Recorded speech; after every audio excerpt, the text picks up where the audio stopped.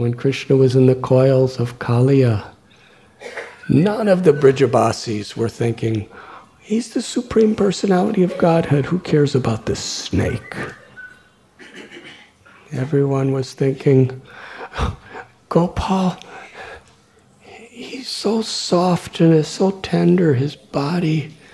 The gopis would think they would be in anxiety during the day because Krishna's feet were so soft. And they would think when he goes out to herd the calves or the cows, then if he steps on even a little stone that's not even sharp, it might hurt his feet. And now here he is, a massive serpent with many hoods that's totally poisonous, has Krishna imprisoned in his coils. Well, more than anybody could love anything or anyone, the Brijabasis love Krishna. Kaliya, he was gigantic. And he had such quantities of poison in him. Just by his breathing, any bird that flew overhead would die immediately. And he had Krishna entrapped. And the gopas and the gopis, young and old, they're all looking at Krishna and crying and falling unconscious. Nanda Maharaj was about to jump in with all the other cowherdmen to fight the snake.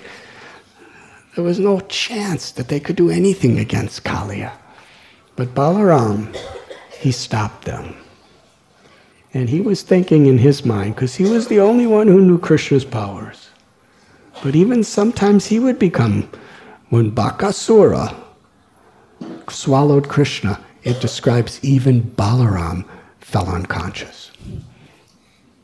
This is Vrindavan.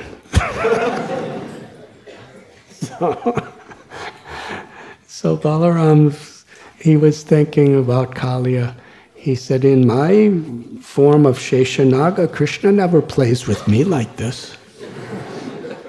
But now he's playing with this insignificant little water snake called Kaliya. But the Brijabasis, Krishna was putting them in this situation just to churn their love, just to churn the nectar of their love.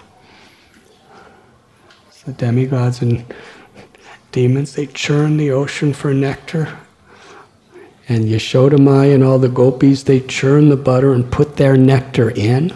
The difference is one is putting nectar in, and the other wants to get the nectar out.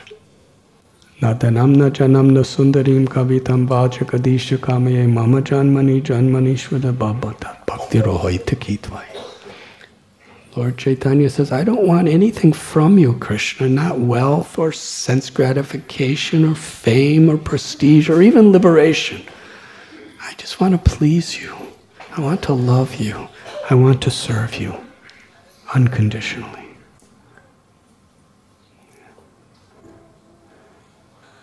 So they were churning for Krishna's pleasure. And when Krishna was in Kaliya, and when Krishna would be in these situations, through doing so, he was churning the hearts of the devotees, so the nectar of their love would just become deeper and deeper and more manifested, more intensified. This is Vrindavan. Raghunath Das Goswami, he writes that Krishna enjoys much more than even the greatest, most proficient scholars of Vedanta who are chanting Vedic hymns. He enjoys more when the old Brijabatsi women chastise him. Why? Because it's with such intimacy. They're not thinking of him as God. But the residents of Vrindavan, they've already fully, totally, comprehensively realized God and the opulences of God. It's not that they lack something. They have the maximum of realization of the powers and opulences of the absolute truth. But because of their love, Krishna covers all that by a power that's infinitely greater than his own powers. And that's his sweetness, his beauty, his charm, his playfulness. And therefore, they dance with Krishna. They play with Krishna. Mother Yashoda is thinking, if I don't feed Krishna, he will die. Nanda Maharaj is thinking, if I don't teach him a good lesson, then he'll grow up wrong.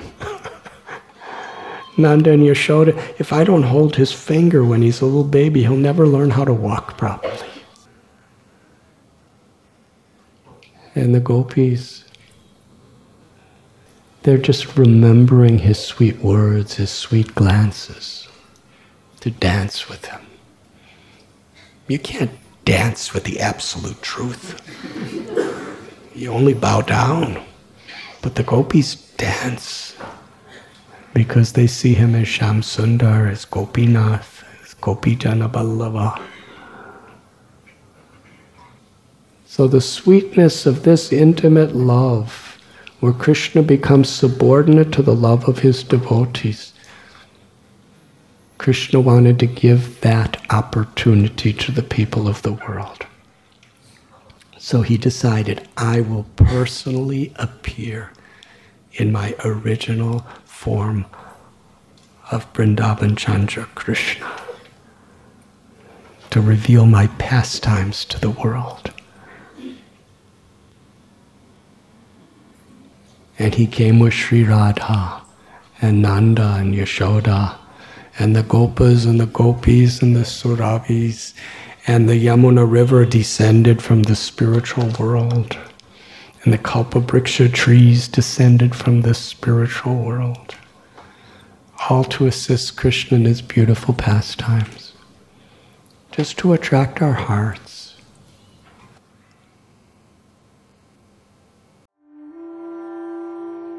You were listening to Radhanath Swami on devotionalnectar.com.